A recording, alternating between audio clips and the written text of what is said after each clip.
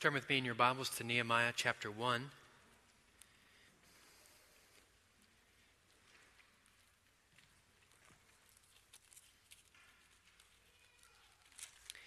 Let's once again read verse 4 through the end of the chapter.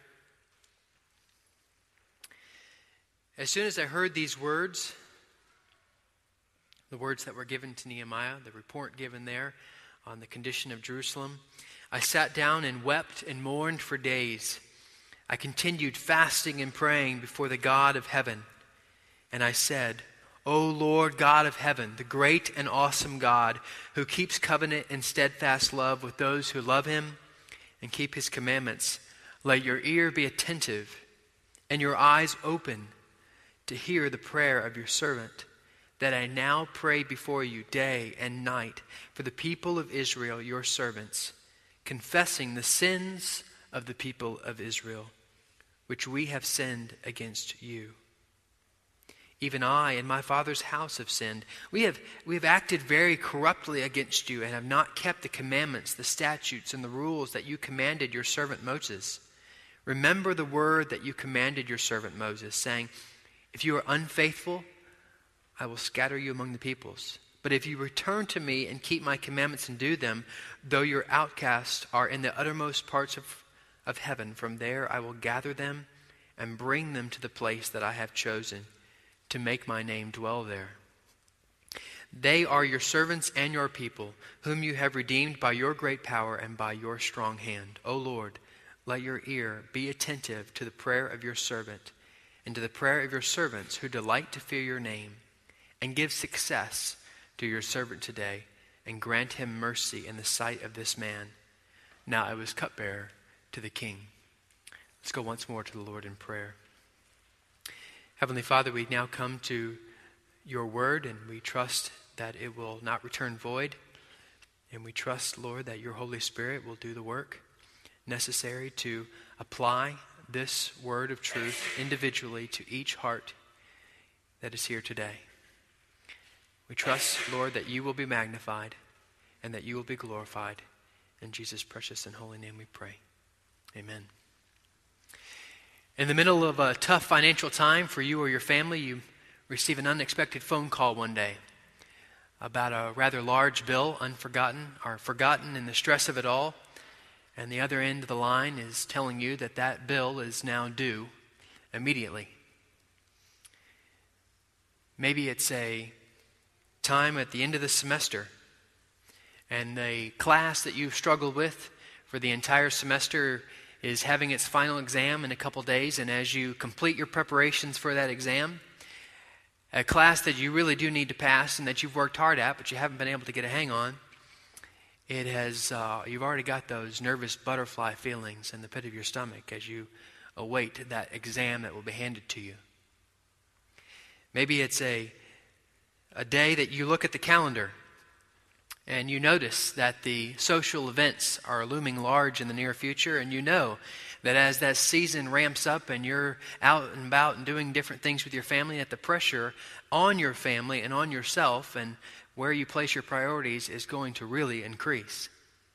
Or maybe it's a difficult season of health for a friend of yours or a loved one, or maybe your own self that is hanging on a little longer than expected, a little longer than desired, maybe even a little longer than you think you might be able to endure. Maybe it's the third time in a week you have been tempted and you've given in to that temptation and fallen into sin in an area that you so desperately want to grow stronger in. And now, maybe today or another day, you sit and you feel so ashamed and heavy-hearted over that sin. Maybe it's your child once again sinned against you or lied to you. Or maybe they're not adhering or rejecting even the work of God in their life, and here you are deeply burdened about them. The feelings in every one of the scenarios that accompany every one of the scenarios I just gave, or those that are like them, are addressed in Nehemiah chapter 1 today. These are very much the same feelings that Nehemiah has, and we're going to be able to see this morning how he deals with them and be able to learn from them as well. We have two questions that ultimately face our study this morning. Number one, how should I respond when the unexpected, often difficult situations in life crop up? When the need for success and endeavor lies before me? When a challenge or trial looms large in my life? When I'm burdened by sin? Probably a more succinct way of putting that question would be, what do I do when my heart is heavy? When I'm tempted to worry or fear or fret?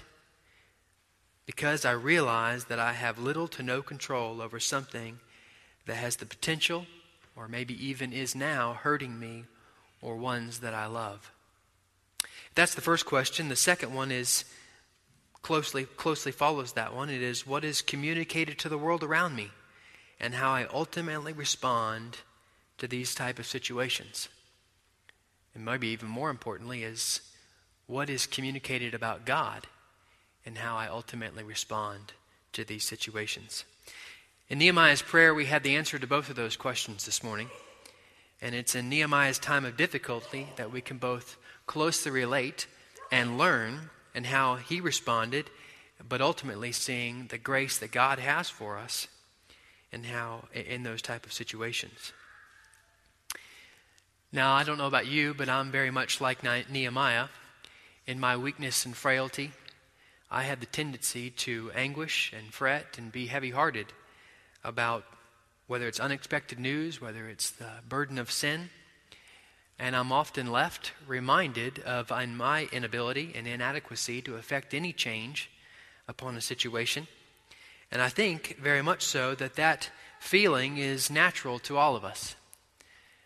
But it is the question of what we do with that feeling, where we go, what we say, what we think, that will differentiate between sin or God being magnified to the world around me and how I respond to those situations by His grace.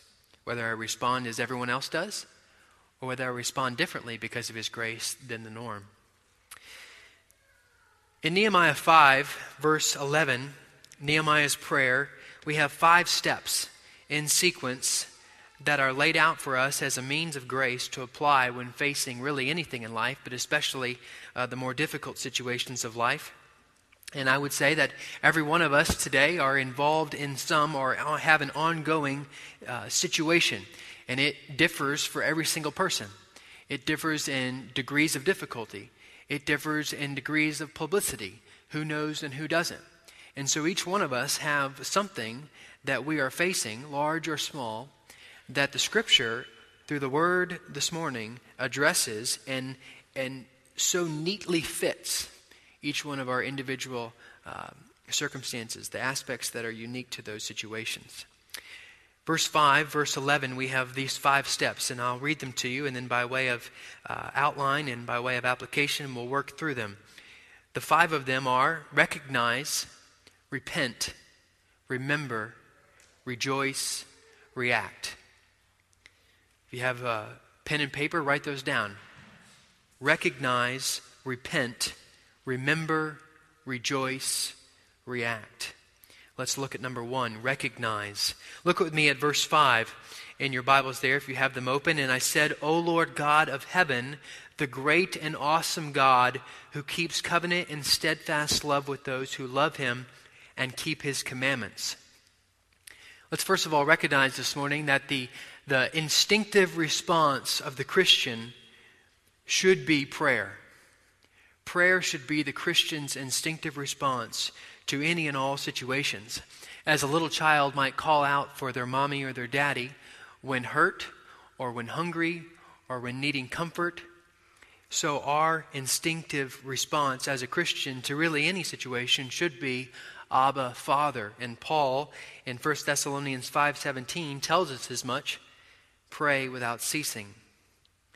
J.C. Ryle has an important thought on prayer that helps us in this. He said, seek every day to have closer communion with Him who is your friend, and to know more of His grace and power. True Christianity is not merely believing a certain set of dry, abstract propositions. It is to live in daily, personal communication with an actual living person, Jesus Christ. But even more important than recognizing what our instinctive response should be as a Christian, we need to recognize to whom we are praying, to whom we are calling out. Look with me at verse 5 again. Notice how Nehemiah describes God. O Lord God of heaven. He's recognizing God's sovereignty, His lordship, His control over all things as He identifies Him there in heaven. He notes His omnipotence when He declares His greatness and follows that up with calling Him awesome. In today's world, we call everything from frosted flakes to football to motorcycles to exciting experiences great and awesome. And then we wrongfully take the feelings that we contribute to those inferior things, and then we apply that feeling to what it must be like to be before the God of the universe. Dictionary definition of awesome helps us. It says it's causing, awesome meaning causing feelings of fear and wonder, causing feelings of awe, extremely good. And we normally take the third meaning, extremely good, and we apply it, rather than the primary meaning, causing feelings of fear and wonder to how we relate to God. And the God of the universe is so great and awesome. Really, there is nothing that outside of Him that should even be considered as great and awesome. Michael W. Smith's song, above all powers, above all kings, above all nature and all created things, above all wisdom and all the ways of man, you were here before the world began. Above all kingdoms, above all thrones, above all wonders the world has ever known, above all wealth and treasures of the earth, there's no way to measure what you're worth. That is the great and awesome God that Nehemiah and we pray to. We must recognize that the nature of the God that we have the privilege by His grace to commune with every day is this God, this great and awesome God. We have that grace, that ability to pray and commune with Him. But notice Nehemiah goes on. Look with me again at verse 5. This great and awesome God who keeps covenant with us. Not only is He great and awesome, He is keeping covenant with us. A God who never ever fails in dealing with us in faithfulness. And you and I daily break that covenant with Him. And we could come before Him 10,000 upon 10,000 times, confessing sin, thereby declaring our unfaithfulness and breaking covenant with Him. And He's never once broken it with us, and never once will even be tempted to do so. He is continually, unwearily, unwaveringly, steadfastly dealing with us in love. That's amazing.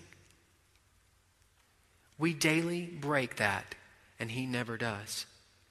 Now notice again in verse 5, He's keeping covenant and steadfast love with those who love Him and keep His commandments. Something that I have no ability to do. I'm completely unable in my own flesh to love Him and keep His commandment, and yet His grace is daily provided for me to not only love Him, but to then give me the ability to do His will. He's giving us, He has given me, He's given you the love for Him that we would never have if He did not freely give it to us. And this is in a succinct form the gospel. And this is to whom? This God is the one to whom we have the ability, moment by moment, kept in His love, moment by moment, with life from above, to daily commune with in prayer, to daily have the privilege of communing with in prayer. Prayer is simply and yet magnificently communication with the God of the universe that is empowered by His grace as a blessing to you and me to remind us of His grace in everyday life, the grace that was purchased for once and for all on the cross of Christ. Verse 5, we have step 1 in Nehemiah's prayer and how to respond as Christians. We are to recognize that prayer should be our first response, and we are to then recognize to whom we are praying. Step 2 we find in verse 6 and verse 7. Recognize is number 1. Number 2 is repent. Repent, verse 6 and 7. Let your ear be attentive and your eyes open to hear the prayer of your servant, that I now pray before you day and night for the people of Israel, your servants, confessing the sins of the people of Israel, which we have sinned against you. Even I and my father's house have sinned. We have acted very corruptly against you and have not kept the commandments, the statutes, and the rules that you commanded your servant Moses. Noah Webster gives us a good definition and puts it correctly of the meaning of repentance. Repentance is the relinquishment of any practice from the conviction that it has offended God. Let me say that again. Repentance is the relinquishment of any practice from the conviction, and I would add from the conviction of the Holy Spirit, that it has offended God. And repentance in today's culture is not popular at all. The salvation message preached in the normal today would be mainly one of easy believism, namely, just you believe and you will be saved, when in fact Scripture after Scripture after Scripture has repentance as a necessity for salvation.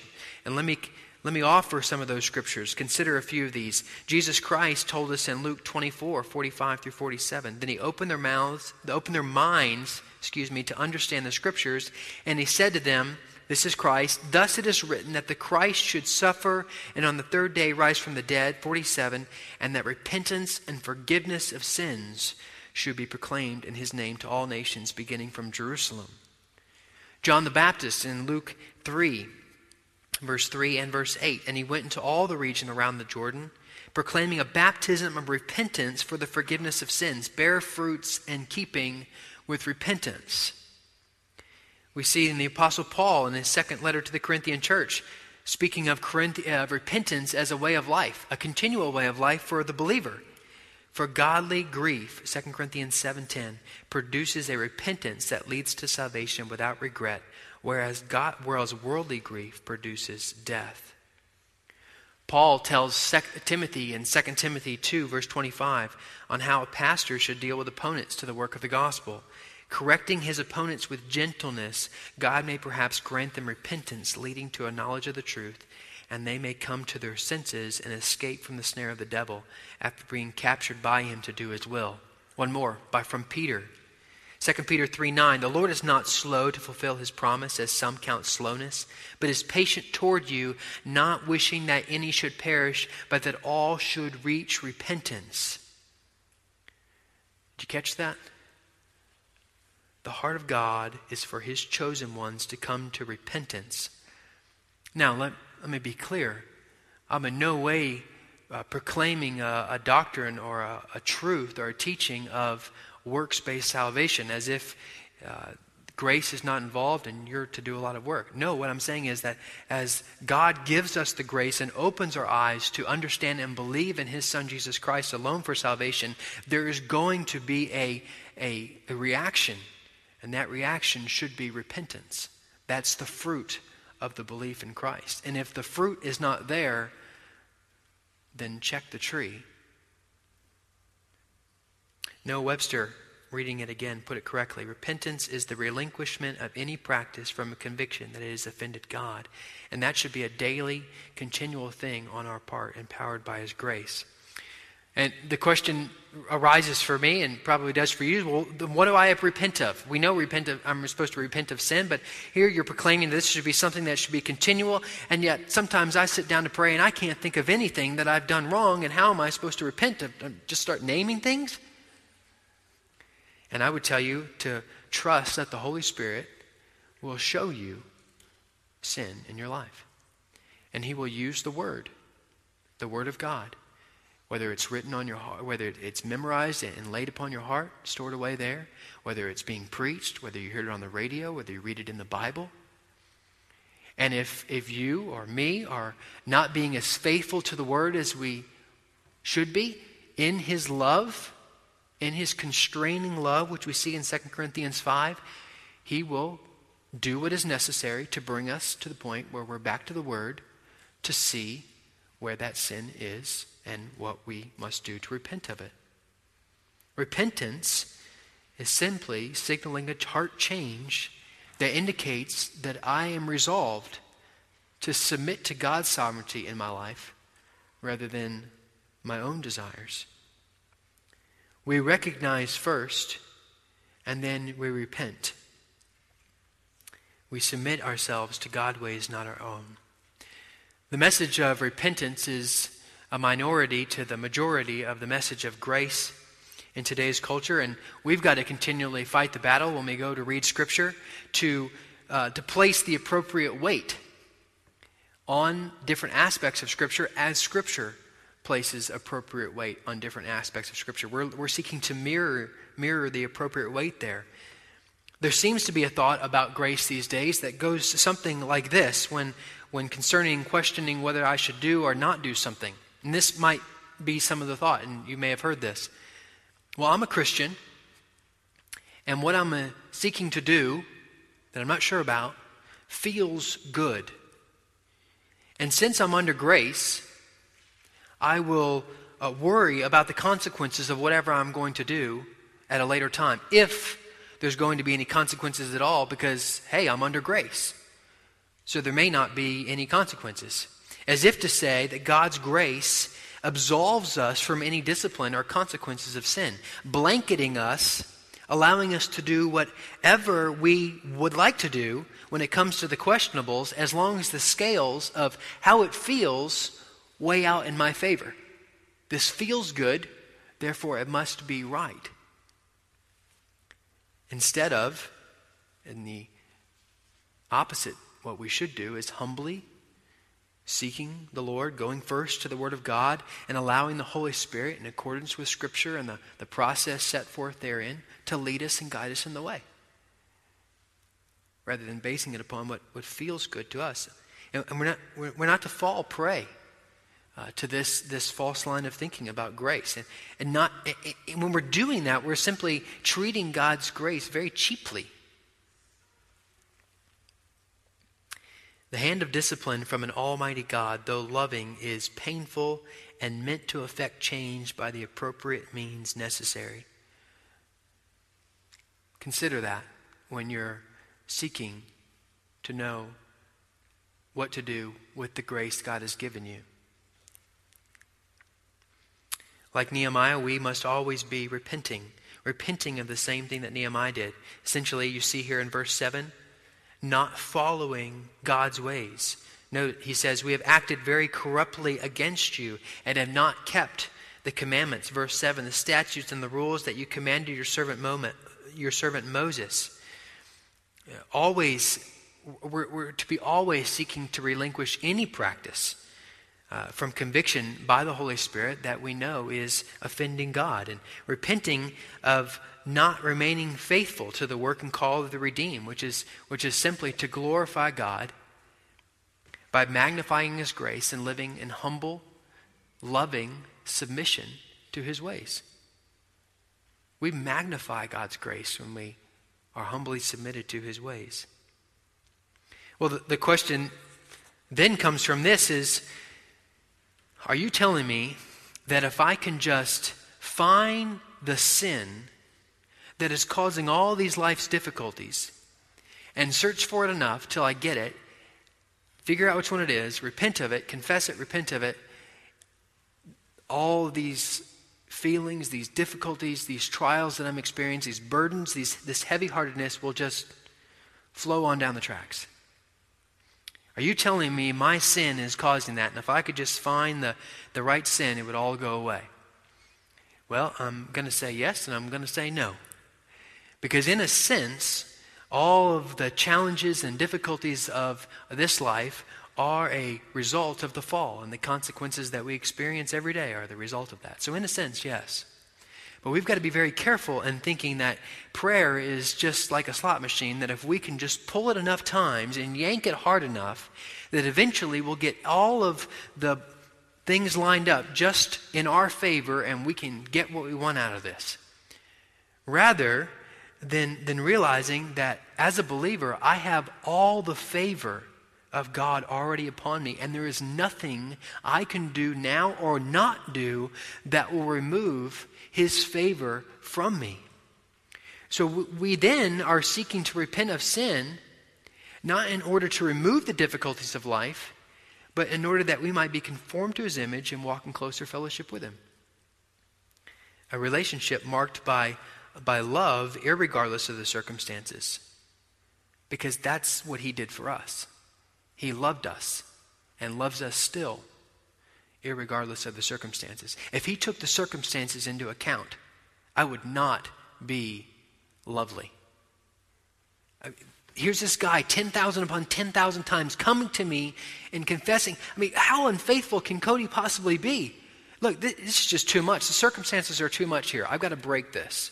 But no, irregardless, he loves me. And that's how we are to reciprocate his love to us, to him. Recognize, repent is number 2. The third step in how we're to respond, and these are in order, would be remember. Number 3 is remember. Look with me at verse 8. And that's where the word that begins these 2 verses here, 2 or 3 verses in 8 through 10. Remember the word that you commanded your servant Moses, saying, if you are unfaithful, I will scatter you among the peoples. Verse 9, but if you return to me, keep my commandments and do them, though your outcasts are in the uttermost parts of the heaven, from there I will gather them, bring them to the place that I have chosen to make my name dwell there. Verse 10, there are your servants and your people, whom you have redeemed by your great power and by your strong hand. Nehemiah is calling God to remember his promises. But Nehemiah knows, as well as you and I do, that God need not remember because he never forgets. He's omniscient. He's all-knowing. The things of the past, the things of the present, the things of the future, he's well acquainted with them and he set them in place. Nehemiah is, as we are to do, is reminding himself by way of prayer of God's promises. And we are commanded throughout Scripture to remember the works of God. A few scriptures, Psalm 42 verse 6, my soul is cast down within me, therefore I remember you from the land of Jordan and of Hermon, from Mount Mizar. The promises of God we are to remember. Psalm 77:11, I will remember the deeds of the Lord, yes, I will remember your wonders of old. Psalm 105:5, remember the wondrous works that he has done, his miracles and the judgments he uttered. Psalm 137:6, notice this, the psalmist here is saying, don't let me speak unless I remember first. Let my tongue stick to the roof of my mouth if I do not remember you and if I do not set Jerusalem above my highest joy. Psalm 143:5, I remember the days of old. I meditate on all that you have done. I ponder the work of your hands. Remember God's redemptive work in your life as Nehemiah did. And Nehemiah is hearkening back to all the way to the book of Genesis, when God gave promises that he would keep his people. And the people rebelled, as we know in Genesis 11 with the Tower of Babel, and he scattered them in order that they might do what he asked them to do, which is go into all the world.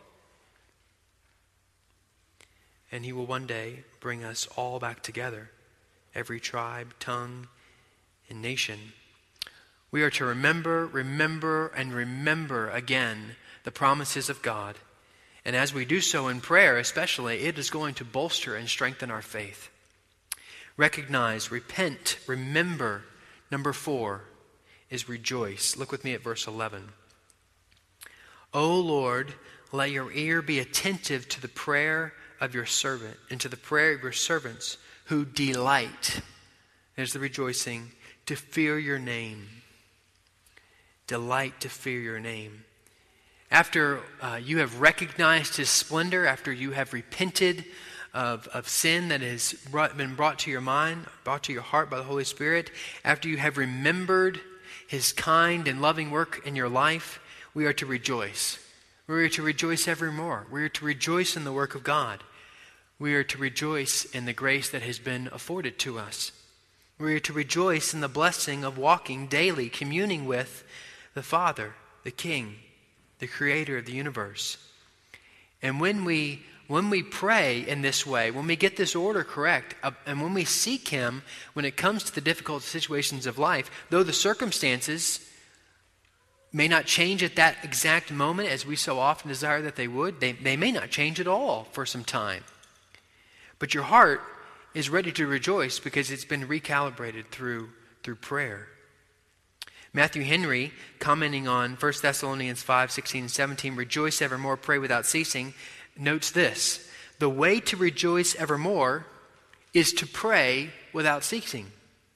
We should rejoice more if we prayed more. We should keep up stated times for prayer and continue in instant prayer. We should pray always and not faint. Pray without weariness and continue in prayer till we come to that world, meaning heaven, where prayer shall be swallowed up in praise.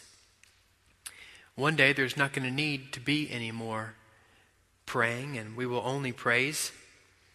But we are not to grow weary now in praying until our hearts are overflowing with praise, and we should do that. And that takes some time to pray until our hearts are overflowing with praise. But we should rejoice at the work of God.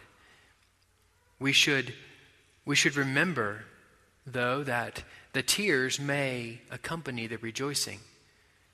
Because we have Paul in 2 Corinthians 6:10 that gives us that anomaly of the Christian life, sorrowful yet always rejoicing.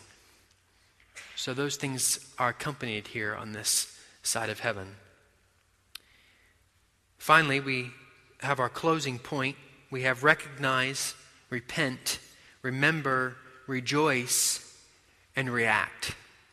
React. The normal fleshly response to difficult situations in life, to burdens of the heart, is not to recognize God. It's not to repent. It is not to remember His promises. It's not to rejoice in His goodness. Actually, typically, the response would probably be to react in whatever means available to, as quickly as possible, relieve that burden or that difficult time. Whatever means is available to you, and your imagination could fill in the blank of whatever that may be. But that's typically the response. We're not going to go down this list that Nehemiah gives us, or that scene here in Nehemiah. We're going to react. Now, it is here, at this point, this fifth point, that I think Christians have the ability to most magnify God's grace in how we atypically respond. Instead of typically responding the way our flesh would, we respond differently, and that's where I think in the majority we have the best opportunity to reflect the glory and magnificence of God's grace. Because it's in the difficult times that oftentimes it's more highlighted on how we respond differently. And I think the biggest difference between Christians and really non-Christians when it comes to these difficult times in life is at the point where they react. Non-Christians react at the beginning. Christians, by God's magnificent grace, react at the end. But what do I mean by this word react? Because in a sense, we are reacting when we recognize what we are to do. And let me just note a little bit of a difference in what I'm pointing at, and that's in verse 11. Look with me at verse 11 in Nehemiah 1. O Lord, let your ear be attentive to the prayer of your servant, to the prayer of your servants who delight to fear your name, and this is where I'm going with this word react, and give success to your servant today, and grant him mercy in the sight of this man. Now I was cupbearer to the king. See, after Nehemiah gets his heart set aright and prepared to react accordingly to the situation he faces, he reacts. Simply put, he's taking the logical next step. He's ready to take action if there's any action to be taken. And there's times in our lives, and there's times in the difficulties or whatever you may be going through in your own personal life or family, that you are to pray and wait upon the Lord.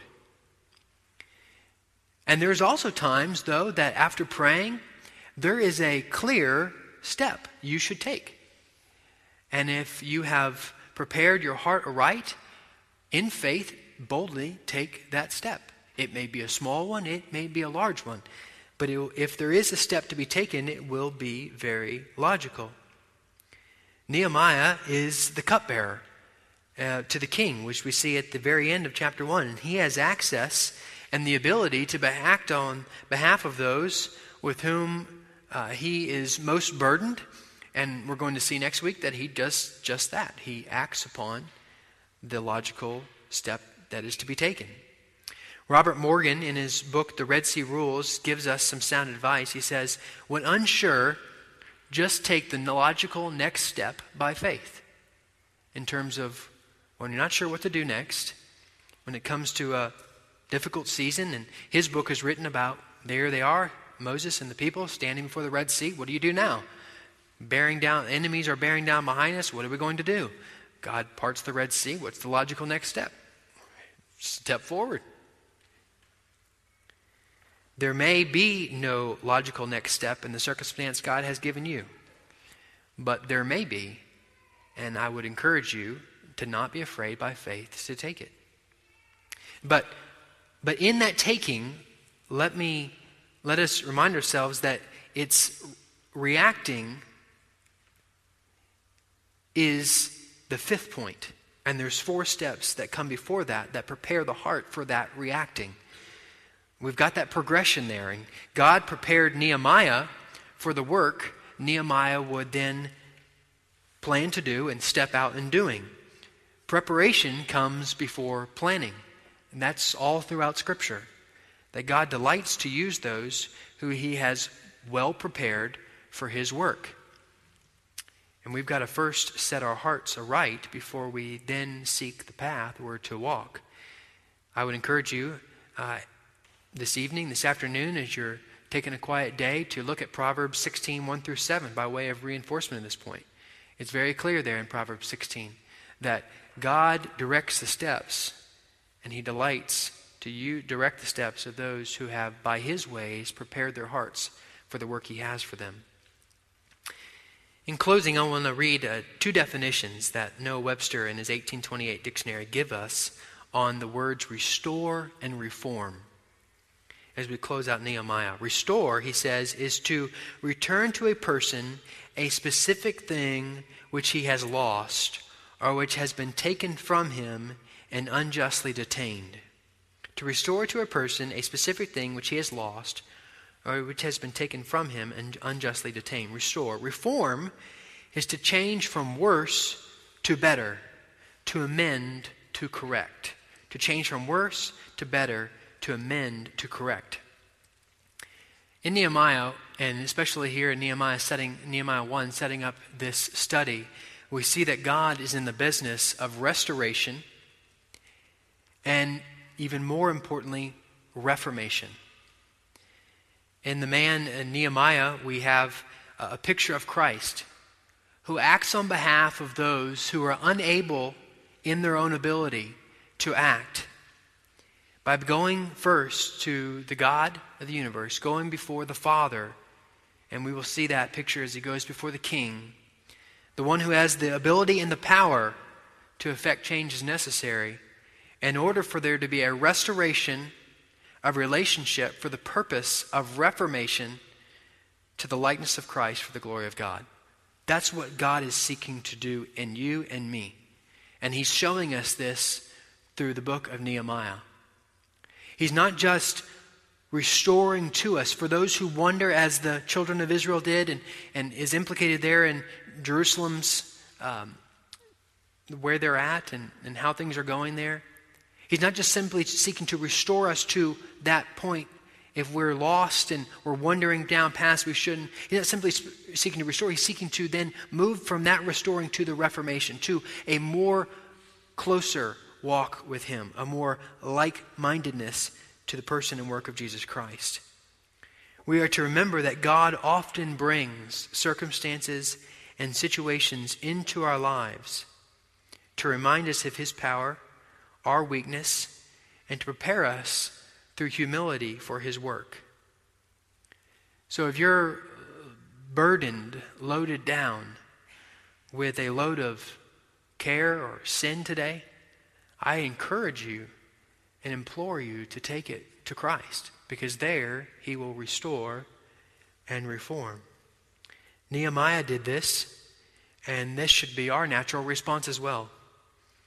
And though it is the unnatural response of the flesh to do it, we are to be reminded, and we've been reminded, I trust through the word this morning, that it should be the natural response of the Christian.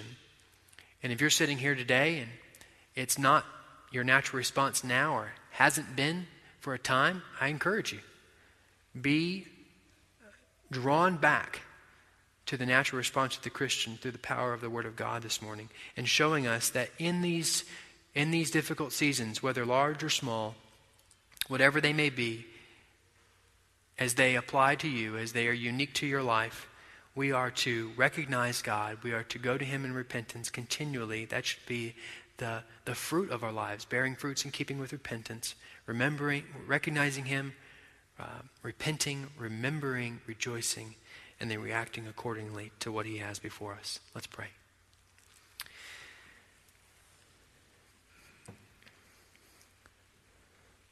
Father in heaven, we have participated this morning in a supernatural work. The living Word of God being proclaimed through an unworthy individual, that you then take by the power of the Holy Spirit and conform and apply to the uniqueness of each one of our hearts. And Father, I trust and pray that you have done that work this morning, and that it will yield the results you have planned. Oh, Father, we thank you for your word, your living word, that is not some dry and dusty old story, but is applicable today. And you, through the inspiration of the Holy Spirit, had this story given to us not just as a picture of the gospel through Nehemiah, as a picture of Christ, but also that we could see in Nehemiah the same feelings and emotions that we experience on a day-to-day basis, and then what to do with them. And we're reminded that we're to take them to you. Oh, Father, we thank you, Lord, for not leaving us to our own devices, but daily, by your steadfast love and grace, drawing us, conforming us, molding us, shaping us into the image of your Son, that your glory, your grace might be most magnified to the world around us. And Father, I pray that our prayer lives would exponentially increase in this coming year, 2015. And we will be more prepared to walk out and live out our lives in a way that would be pleasing to you. Because it's a outworking. It's a sign. It's the litmus test of what we truly believe and are doing in our own private devotional lives, our own private thoughts. That we'd be more glorifying to you because we're first seeking you, and that would be evidenced in how we are walking out our lives. Oh, Father, we thank you for this morning and the opportunity to have learned from you and your word, and we ask and pray now, Lord, that as we move to a time of corporate prayer, you might draw our hearts closer to you and remembering your promises and repentance as necessary, in rejoicing and preparing us, Lord, for going out into this world throughout these next 6 days and reacting to the world around us in a way that would be most glorifying to you. In Jesus' precious name we pray. Amen.